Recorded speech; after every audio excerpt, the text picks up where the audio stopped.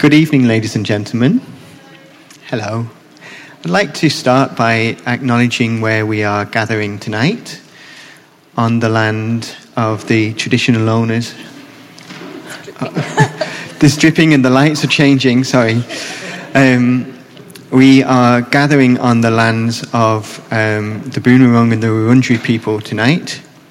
And I would like to pay my respects to their elders past and present and any elders present tonight. I'd also like to acknowledge, when I was thinking about tonight, where we are specifically in a kind of cathedral to red meat and another kind of colonial animal or animals, and also animals that are connected to climate change in this country and around the world. And I just want to acknowledge that because it's such a strange building. It's like a museum to that part of our history. So here we are. And here we are. We can't see each other because of the lights. But we're here with the director of tonight's performance, Rachel Swain. Hello. Hello. Welcome to this talk. Thank you. This is a conversation today, and what we do, we're going to be receiving different company members as they become dry. So here's Dahlia. Oh, here's Dahlia. Oh, she's just making her entrance. Hello. Hello. Welcome. Nice to see you. Good to see you. Oh, it's still a bit wet. And this is Mary. Hi, Mary. This is everyone. Hi.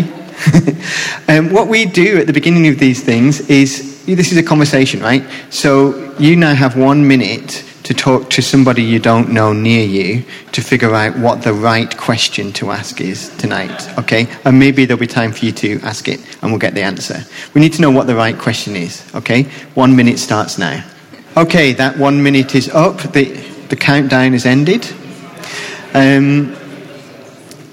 I can see some people are poised with questions, but because I am the chair, I get to ask the first question. So, you two are both the directors, the co-directors of this work, aren't you? Is that right? Of the company. Of the company. Dahlia and I conceived the work together, and Dahlia's the co-choreographer with Serjame Koulibaly, who's from Burkina Faso in West Africa and lives in Brussels. And Serjame has worked with Dahlia and I for over 12 years, I think. So he has a long history with the company. And Dahlia obviously performs in it as well, so she's multi-talented. Yes, she likes to have all the jobs. Could you tell us something about how you two started together? What was your... This show? No, your collaboration. You know, this combination. Rachel and I have been working together for about 22 years now, since I was like 18. Our first production, Mimi, we formed the company for a project called Mimi, performance that had us working with some amazing elders and traditional dancers from Gunbalanya in Arnhem Land, Gunwinkel people, and we helped them to keep the story of the Mimi spirit alive. So we met many, many, many years ago, and as I grew into the company, I was proposed with the idea of being co-artistic director with Rachel in about 2009, something like that. So, and learning the ropes and, having fun doing it. So we've known each other for about 22 years. Yeah. And this is Nairi Pigram down the end, Dahlia's cousin. And this is Eric Avery. And here's Edwin Mulligan. So we're just waiting for one more, then we have a whole set. He's busy. No, it's not coming. Correct. Okay, now, it's really about you, so this is a chance for you to ask questions. We are recording the session tonight, so I may, if I can't get the mic to you, repeat your question for the purposes of the recording. Okay. Oh, here's Josh. This is Josh Moo. Yes. I'm going to pass you this mic. Hello, my name is Susanna Augustin. You have a relation here. He's a Nyunyu Jabba Jabba Numba boy, Elijah Augustin, Waki's son. We saw you we were up on country, and we saw you up in Wanam Point, and that was awesome. You said you were going to go overseas when we were up there. You went to Germany or something? Yeah. Well, how did it go? How did they embrace or understand what's happening here in Australia? Who'd like to answer that?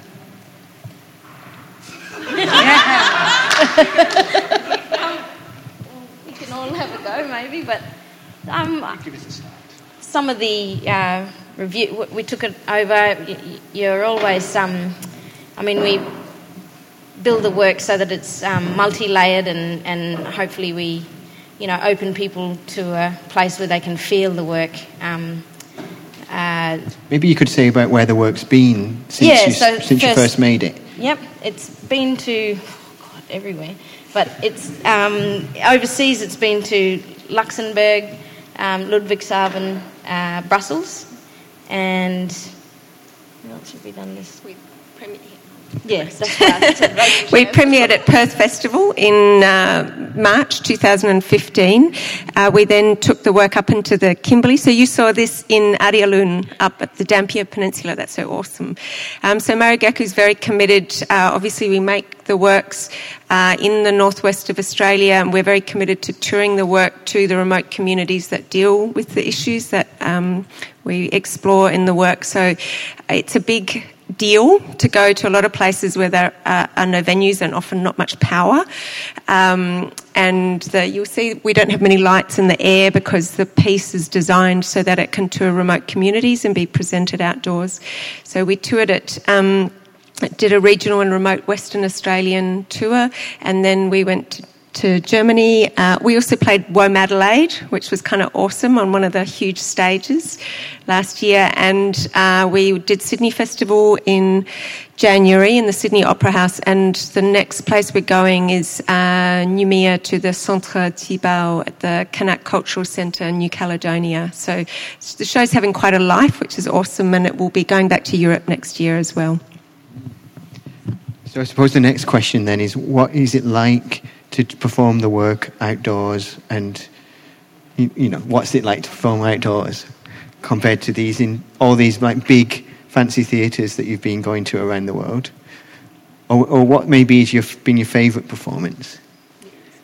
The outdoors performances are the best. Arialun and Moanjum, this is so great. We had just kids and dogs pissing on stage, and a sense of life about it, and being under the stars with tangling with the wind, and it felt where the work was always supposed to be. So that's my favourite.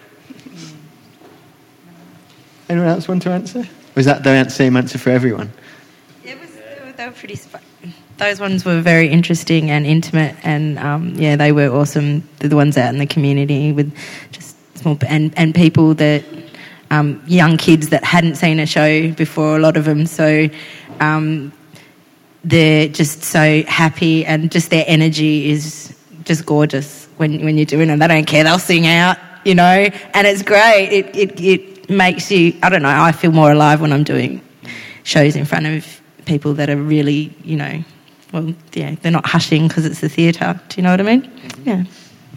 And maybe we could ask, could you tell us a bit about what it's like to see the show for a second time, and how it compares to what it was like last time, wherever it was you saw it? The funniest thing is the kangaroo, because one of the dogs got scared. Yeah, that's the funniest thing. That funniest part I've seen, when the dog got scared of the kangaroo. He did a good job, though. I told him don't burst out laughing because it is a serious part. But it is. Watching it with the children there was absolutely... And that was my question, how did they take it over there in Europe? Because they don't know the outback in Australia. And, how did they get this message? Did they understand the message of what's happening here? Edwin wants to say something about the kangaroo first. Yeah, Answer your question. You know, the kangaroo plays a very significant role in this performance. It was back in 2008 when one of my cousin brothers said, "Hey, brother boys, you might want to give yourself an opportunity to go visit your grandfather's country." And I told him, "Where's that?" He said, "The Great Sandy Desert." It was at a place called Ganingara, middle of nowhere. They call that place no man's land. It's Jilangura. Jilangura means no man's land. When I got there 2008, and we stayed out on country for about 9 days. We had to leave our mobile phones and just go out country. We were like performing ceremonies and sleeping under the stars and sharing stories. Anyway, they told me one story about my grandfather. He said, one of your forefathers had walked out from here, Kaningara. He made about nearly 200 kilometers from foot, about a week's walk. And I sat down and had a moment of silence just to reflect the stories and feel the energy of that place. I went away and I thought about the story. They told me, "Derigana, your grandfather walked out from here. And he came back 40 years ago.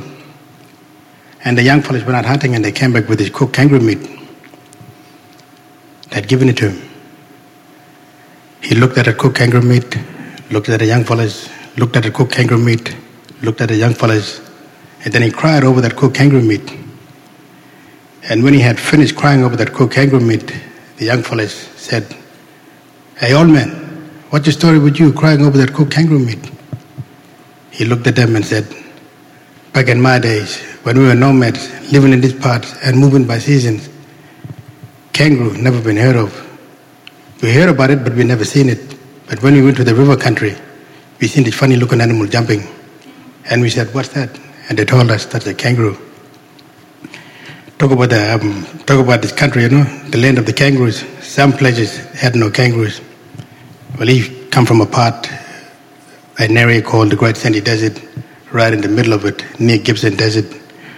Anyway, and he said, just because this kangaroo went to the significant place, we, as the last of the nomads, we see this kangaroo as a symbol of people will be debating about weather patterns, environmental issues, especially your generation.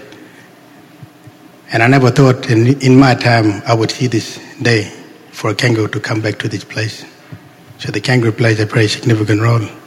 But anyway, that's my version on that kangaroo. Thank you. Would you like to answer the question about reception in Germany? Yeah.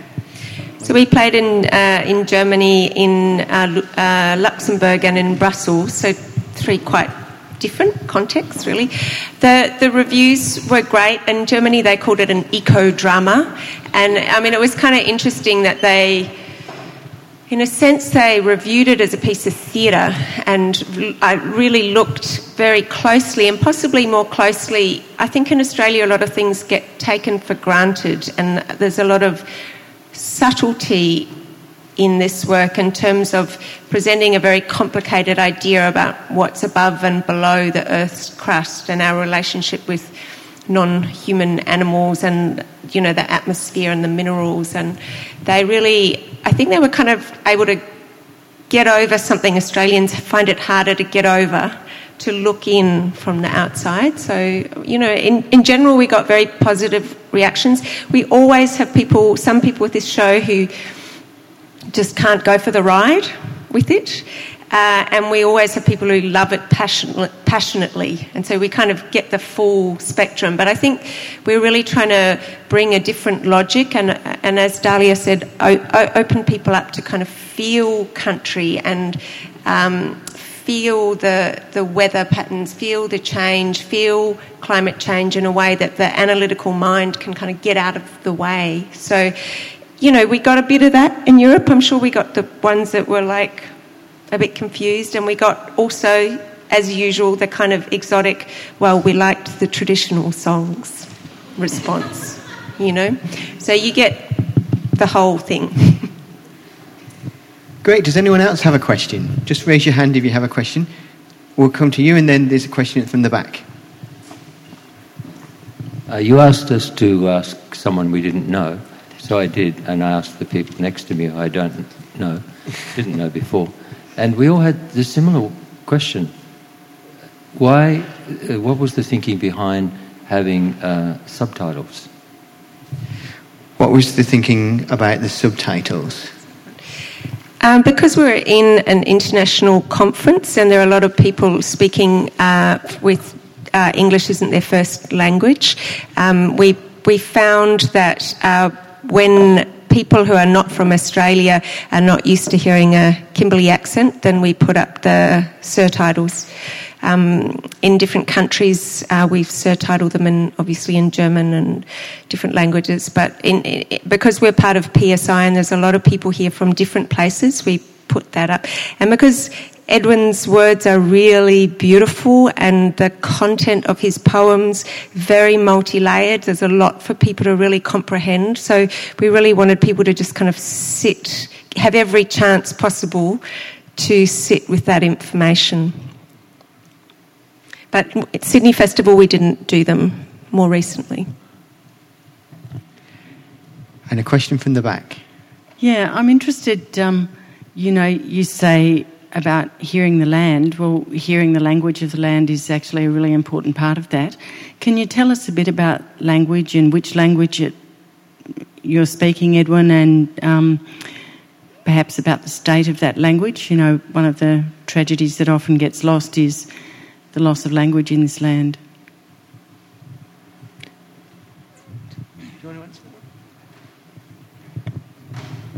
Sorry, could you repeat that again? Because English is my third language. Good point. Edwin, can you tell us what your language is, where it's from, and how you feel about language and the kind of politics of language in the show, I suppose? I never thought about language too much because I grew up in a community where there was about 8 different languages spoken, including English, and also there's another language, Creole. Creole is like breaking English. No good English, they call that. But it was a language that we spoke, and I still speak that language, broken English. It's common, and I've been speaking English, but I actually hear English a lot, but I never put English into my tongue. In my age group, people can speak about 4 or 3 languages. My father's age group, they're about 74, 75-year-old. People like in that age group can speak 10. We are multi-language, speaking people in our communities. In Broome, I was staying there. These days I live in Broome, and the Creole there, the accent is different to ours. So it's more English, but there's a lot of slang, but it's good. It's good to have a need for listening. So when you're speaking to people, you can be able to relate with that language. My language, well, I'm from Central Kimberleys. A place called Fitzroy Crossing Valley. There's about 5 different language groups there, and they're breaking up into more than 150 clan groups, and they all have different dialogues. And yeah, it's a very multi-language place, but Creole it's especially nowadays from the 80s, early 90s, and early 90s to 2000, Creole is very common. Back in the 80s and 70s, we used to speak, half a dozen languages. My language, my father's language, they're Walmajeri, they're desert people. In Kimberley itself, there's about 40 different languages. In Fitzroy Crossing, there's about 5 different languages. So we follow this, they're all from the Fitzroy River. There's Walmajeri, Wangajunga, Bonoba, Koneandi, and Nyigana. But also there's also neighboring tribes. Those 5 languages, they represent fingers of the hand. So those languages, I keep them like that. And I might get Eric to also answer the same question, and maybe Dahlia as well. Also, and my mother's, they're all Nyigana people. So I grew up speaking Nyigana, and then, and Molmajeri and... I My mob are from New South Wales, Yampa.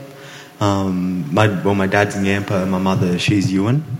Yampa mob, they kept their language for a long time in New South Wales, considering all the, the onslaught of invasion and colonisation. So it wasn't until 1994 that my great-granddad passed away, and he could speak full language, and he was involved in the Yampa program for recording language with Tamsin Donaldson, the linguist. And so that's how I've been reclaiming my language in the show. So the song that you heard was a song inspired by... Sorry. It was a song inspired by my great-grand...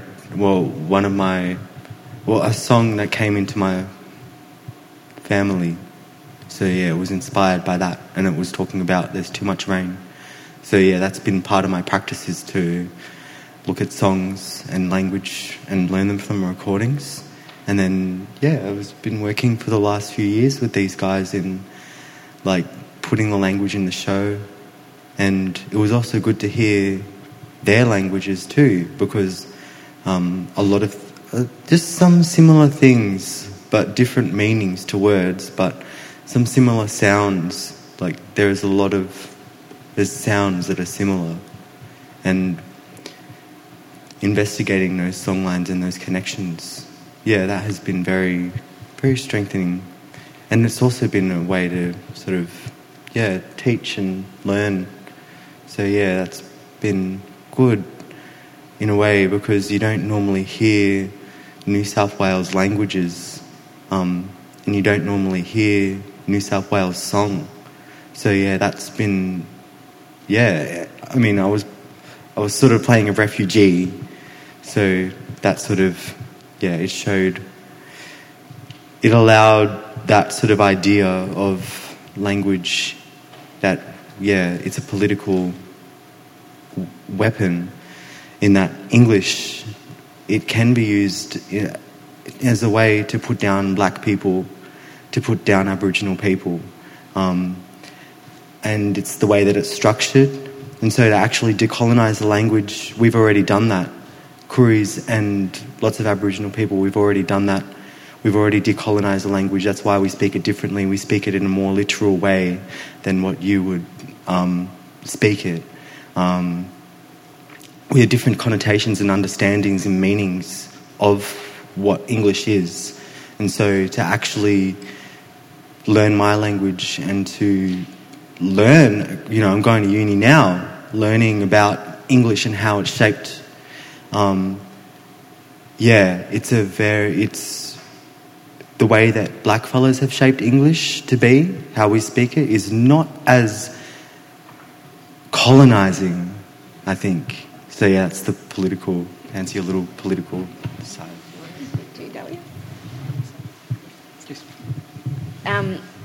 I teach language back at home to, 400 and something odd kids at a primary school from kindy right through to year 6.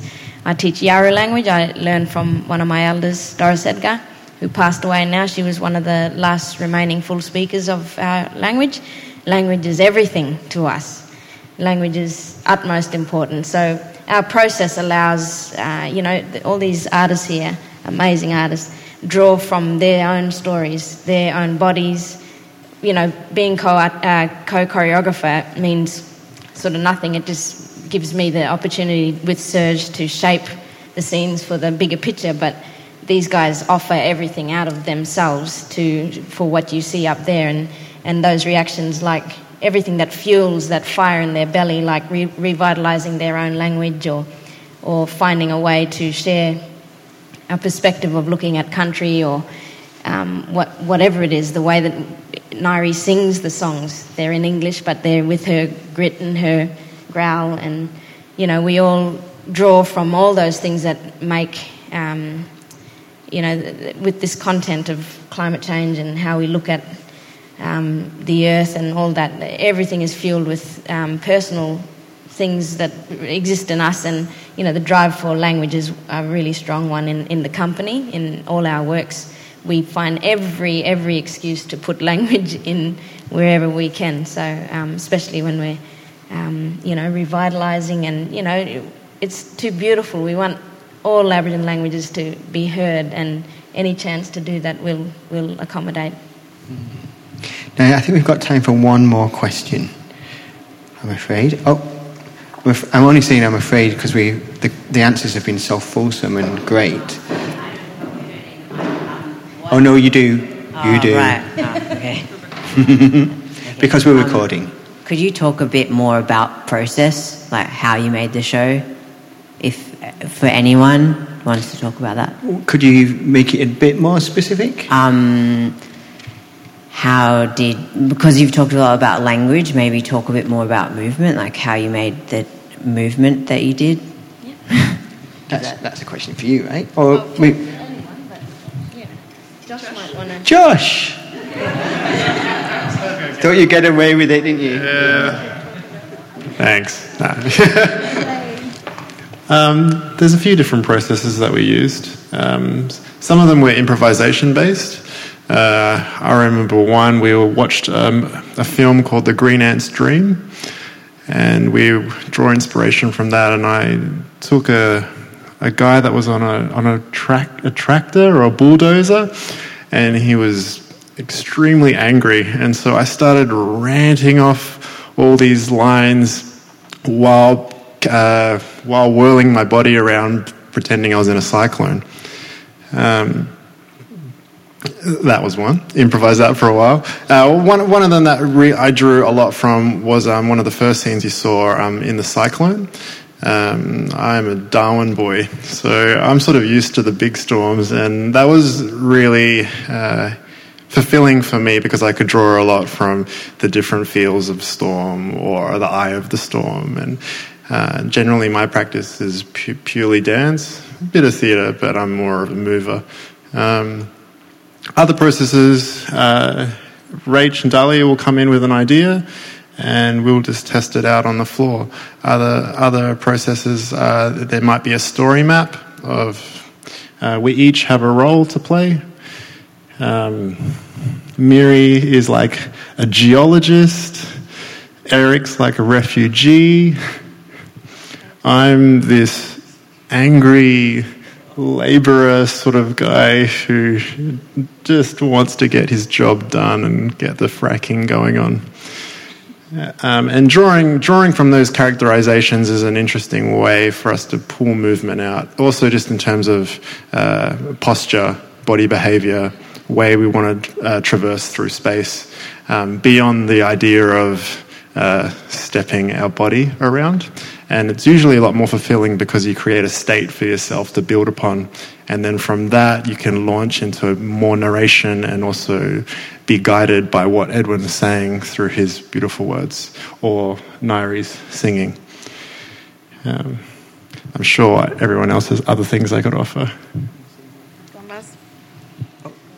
One of the early processes was called Listening to Country, and so Rachel and Dahlia and their families took us out into country, up around the Kimberleys, and it was about us thinking about what that means to listen to country and to bring those sort of feelings and insights back into the studio after being out in country in these quite moving and beautiful places, and sad places, some of them. And so some of the movement that you'll see in the show, particularly maybe the duet that Josh and I did, is almost a direct response from the feeling of being in a particular place that these guys took us to, and the sensation of water moving through rocks and tunnels, and the coolness of the water and its changing forms. And so these kind of more subtle feeling things become translated into the dance, and then they also become something else after that as well. But that initial impulse of first listening and then responding was kind of a foundation for a lot of the movement in the work. Would you like the final word about the movement? No. It won't be the very final word, but the last comment about the movement. Yeah, well, we had the privilege of having 3 weeks to do that, to really commit to looking at listening to country as a dramaturgy for dance, and taking the dancers out to different specific places and introducing them to some cultural leaders who spoke not only about the historical story of a place, say in Bandelngan, like Windjana Gorge, big, beautiful 300 billion year old reef is one story. Then you got the Bugarigara story, the dreaming story for that place, and big rocks that are connected to song lines. Then you got Janamara story, looking at the resistant fighter from that area who, that land heard the first hooves of the foreign animals coming down the riverbed. Janamara was lifted up through the cliff by his elder women, with their own bodies lifting him injured after he'd been, things, all this stuff was shared with these people, dancers, movers, and then they had to respond knowing all that information. And it was, I remember Miri saying how overwhelming it was to have so much information about one place we were sitting, and then to get up and dance that place. Everyone had different things that they draw from, and so our process is a task-based improvisational start, and we get to shape as we're going, but we had specific tasks that we wanted the dancers to develop movement phrases out of. So a task could be, there is no water. Some of that is drawn from tasks like that, or you are the last of your kind. You, what else we had? Be a burning tree in all its phases.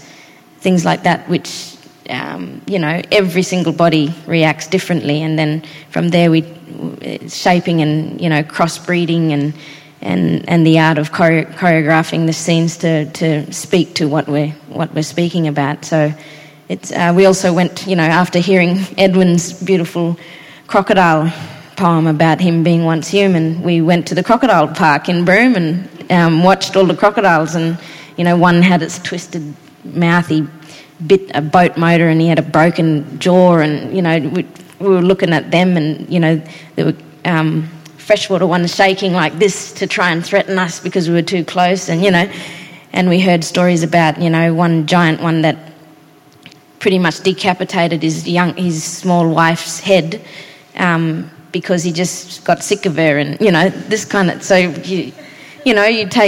we draw from animal and things like that, all the elements of country as well to influence, and then humanise those things to bring it into some of the characters that Josh was speaking about. Anything else? I think that's great. We sadly run out of time, folks. There's so much to talk about. The time that we have had with the company tonight has been extraordinary, moving for me, and this has just been so illuminating, this conversation. And there is going to be another conversation outside now with a climate scientist, I believe, and a performance theorist, a dialogue happening. I don't quite know who it is, but you're more than welcome to stay for that and have a drink. But before that, would you join me in thanking the company for their time and their performance today?